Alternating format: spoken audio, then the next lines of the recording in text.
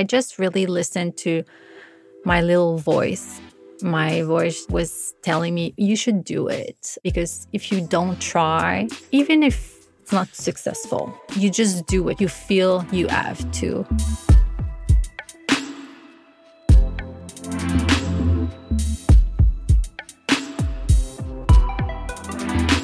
Hello, I'm Shuang Esther Shan, and you're listening to Shopify on Location in Montreal.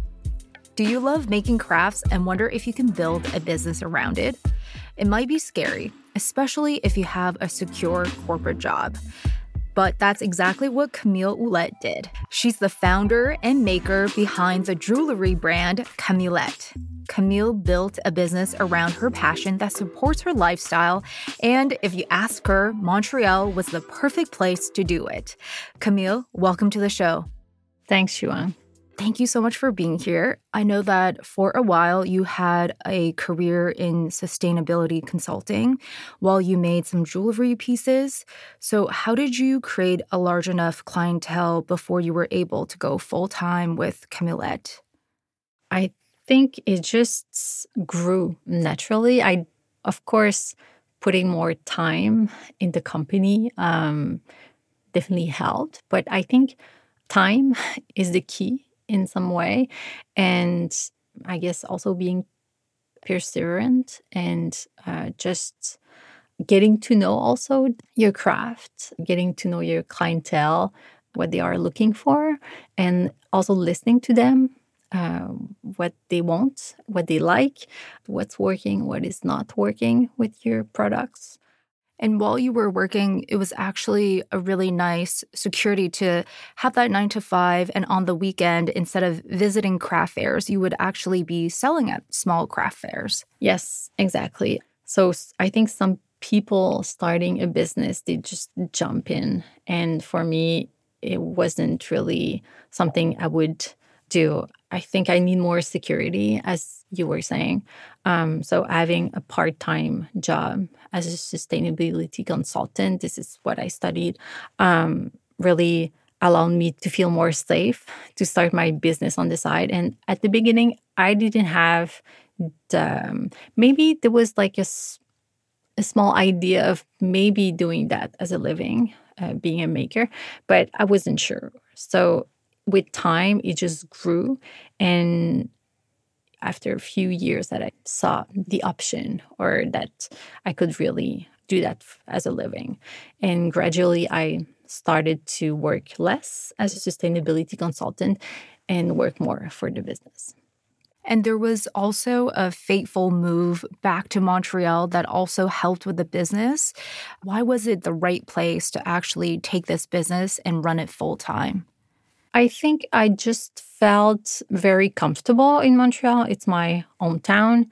And even if I didn't know much people in this field, I had a few contacts. And I think Montreal is a very creative city, very open to makers, designers, artists. So I just felt that, yeah, it was the right timing. I guess I was also lucky in a way. I think all local movement was coming also. So people were eager to get that kind of products.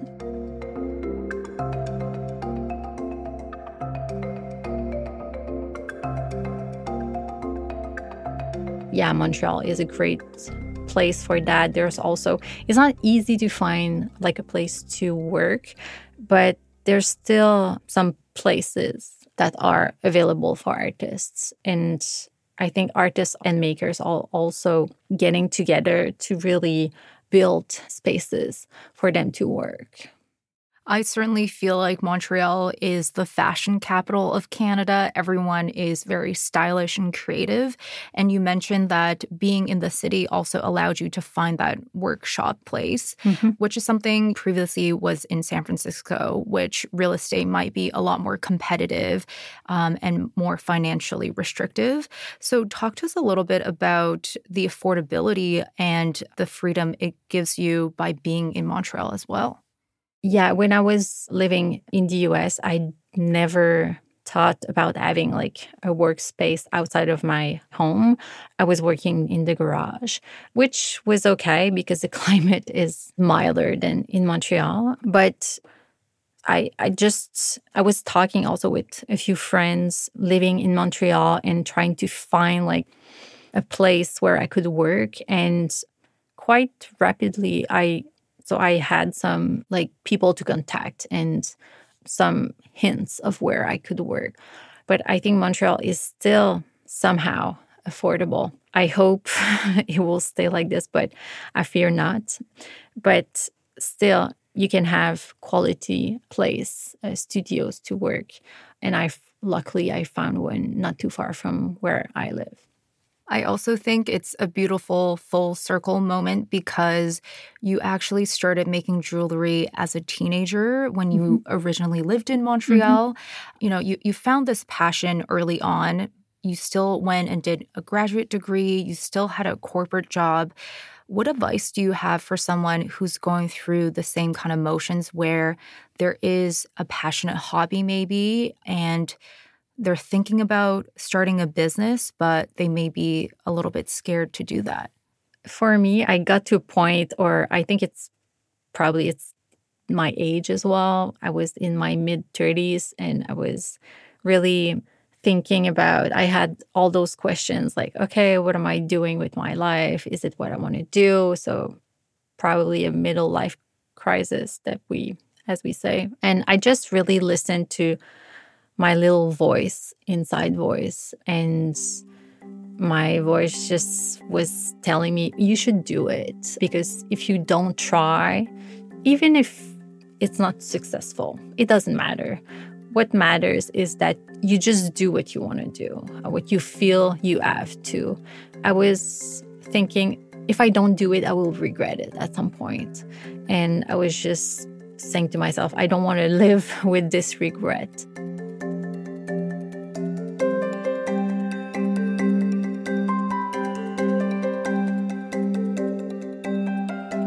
And of course, I think it's okay to listen to also your fears. I mean, if it's too much for you to just jump, you can find arrangement with part-time work, perhaps. So just you feel secure and you don't have like no incomes. Well, I was lucky because I could do it. I know it's not easy for everyone to do that, but I could do it. So I think my advice is really just listen to your inner voice, what it tells you to do. And even if it's not successful, as I was saying, it doesn't matter. I think what is important is that if you have dreams, just do it. I think a lot of it has to do with how you're spending your time because that's kind of the only resource we have. So when you were building up Camillette, you also started an online store, also an account with Etsy.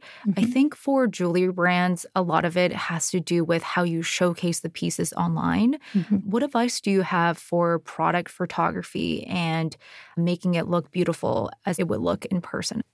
I would say your website or social media is just like if you have a boutique and is the window towards your clients are looking. So it has to be as beautiful as you were saying if you see it with your own eyes. So for me, I think it was also the key to really have the best pictures that you can get that will represent your brand. I think it's, especially with jewelry, it's important to have like more product shoot. So that really close up, that really show the jewelry. And my jewelry is so small and it's so hard to get good shots. But this is one type of photography that you need, but you also need photography on people. So people can really relate and see, oh, okay, it's going to look on me like this. And now I'm trying as well to have different type of skin colors and bodies to show like the jewelry on different type of person. So yeah, photography, images, videos, showing also yourself when you work or if you have partners, what they do as well. I think it's very important, and people are interested in the making of things, definitely.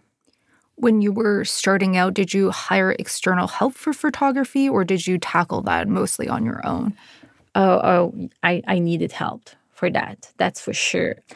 I tried myself to take a few pictures, but it was very, very bad. So yes, definitely, I hired like a professional photographer, and I think it really just the level of professionalism was much higher with really good pictures. So yes, I really recommend to get some help, whatever it takes to showcase what you do. And then, like most makers, you also had that journey from Etsy to building your own online store with Shopify. Yeah. Why was that switch so important for you?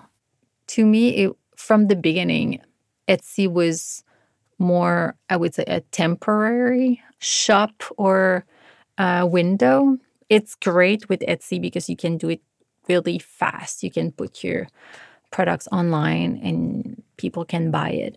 But at the same time, there's so many products and artisans on Etsy, and you don't have much control over all the data, like getting to know who is buying, who is your clientele. So for me, from the beginning, it was clear that I needed to open my own website, my own e-commerce, so I could get more information of my clients, and so I can after also reach them, because they are your fans. So you need to actually talk to them and see like what are their behaviors, what they like, what they don't like. So I guess for me, yes, it was really important to switch from Etsy.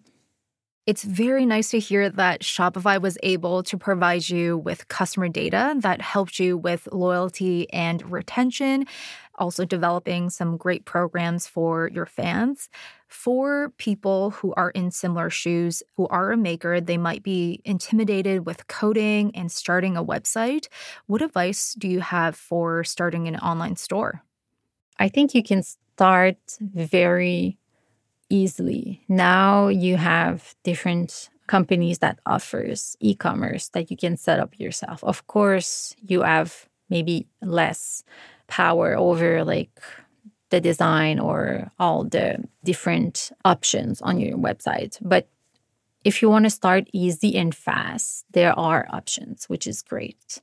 This is what I did. And after I built on with a more custom website, which is still a Shopify e-commerce, but I got some help to really make the website fit with all the design and branding of Camillette. So I'm still having some help, always. Since my business is half online, you always need to improve your website. And I think it's at such a beautiful state right now. It really reflects your style, that dainty, delicate style, and it's a great place to showcase what you're making. I know that you actually source and work with a lot of material suppliers locally. What are some tips you have for others who are trying to find good materials while they're also trying to develop relationships with those suppliers? Well, the jewelry industry is quite peculiar because most of the providers are in downtown Montreal, actually not very far from where we are recording now. I'm going to go there actually after the recording. So, which is handy because you have pretty much all the providers in one building. So I guess for me, I was also talking with fellow jewelry makers and designers, and I was just asking like questions. Oh, where can I get someone to do the plating on this jewelry? Oh, I need someone who can do stone setting. Oh, I need someone who can help me with 3D design. And so asking my community, there are also groups on different platforms, Facebook, for good names, and then you I guess, get to experience the providers and their products or services. And if you like how they work, well, you just build a relationship with them. And speaking of having your workshop, you're also always surrounded by fellow artists within the space. How would you describe, I guess, Montreal's overall sense of community for creators, and if you guys influence each other throughout your design process or how you grow your business? I think Montreal is a very creative city, I would say. And I think there's a real sense of community and people are helping each other. I never felt that if I needed help or if I needed advice, I couldn't ask a fellow maker.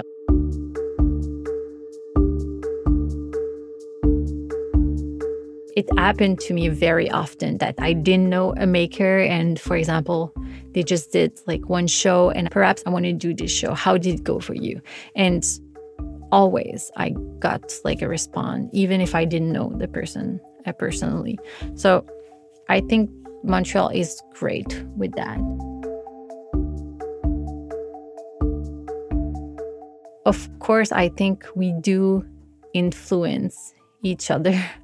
And I think there's also a lot of collaboration also between different crafts, which is great. So sometimes jewelry designers will collaborate with fashion designers or with people who are doing ceramics. Or so we see like a lot of these collaboration, which is very inspiring, I think. Love to hear how collaborative and supportive it is. Well, thank you for sharing the journey of building up Camillette, and I'm excited to get into your stories about retail partnerships on the later half of our show. I know so many of our listeners are in similar situation. By the way, if you want to hear more conversations like this, hit the follow button wherever you're listening and write a review to let us know what you think of the episode. Thank you. So one of the most important retail partnerships you have is with Simons, the iconic retailer based out of Quebec. How did this partnership come to be? Actually, it's Simons who approached me. So just to explain a little bit, so on the Simon website, there is one part which is more, the focus is on Canadian makers, and it's called the Fabrique 1840. But it's on Simon's website. So when they were building, I was doing a show in Toronto, the One of a Kind show. They were recruiting, they were looking for makers. And they just approached me and say, hey, we like what you do. Would you like to be on the Simon website on this branch or channel that we are working on to get Canadians to know more Canadian makers? And was like, yes, of course. And of course, for the exposure, this was great because I was still starting. And I think it was a great opportunity for me to get to know the brand. And since my pieces also are very, I would say, timeless and classic, there's a lot of women of many different ages and style that like what I do. So it's working well on Simon. So for me, it's a good place to be to sell my products. Their project, I believe it's 1848 because it references when the retailer actually started. And it's very cool to hear that they're supporting local artists. Yes. I think the cool takeaway here is the fact that you did invest in your brand and you took a chance to attend a trade show, which often might be a bit costly. Yes. Yes, but it sounds like, there are retail relationships coming out of that. Yeah, what advice do you have for makers who are contemplating that first big investment into their brand and actually select a trade show to go to? I would say ask questions about who is attending, what is the clientele, and if this clientele is looking for your kind of products. I think this is the first question. Who are the other makers? Is it a renowned, well-established event? This can give you cues about like if it's worth investing or not. You can also reach out for other makers who are doing it and have their tips and ideas maybe to help you. Also, some shows to get in, it's quite hard sometimes. So you need to submit and you don't know if you're going to get in the show. So this can also be helpful. And after that, I think you just have to try it and see for yourself if it's working or not. Sometimes you need to take chances and see.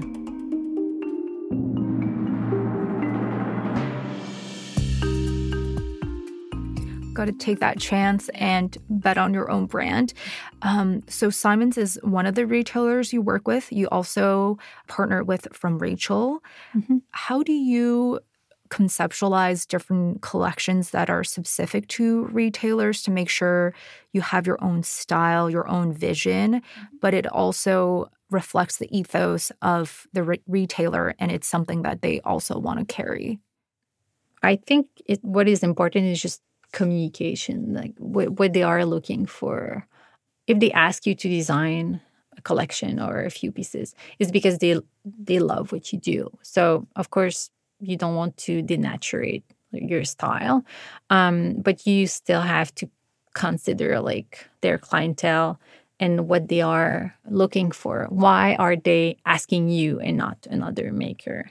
So just ask a lot of questions and maybe do some sketches and test and see like, oh, do you like this or not? And when I design, I like to collaborate a lot. So I'm asking a lot of, even for custom designs, like I'll do some like 3 sketches and ask my client, oh, do you like this? Yeah, but maybe I like a little bit of this on this design and a little bit of that on this design. Okay, let's do something else then. And because at the end of the day, you want the company to be happy and to like the design, and they know their clientele, so you should listen to them as well. Sounds like a very cohesive collaboration. And for fans of yours, they could actually collaborate with you in person by going to a workshop, which you mentioned is making up 50% of your business. What advice do you have for those who are balancing online presence with in-person experience to make sure that both sides is engaging and you're offering experiences or services that are very synergistic? That's a good question. At the beginning, I wasn't really planning to do workshops.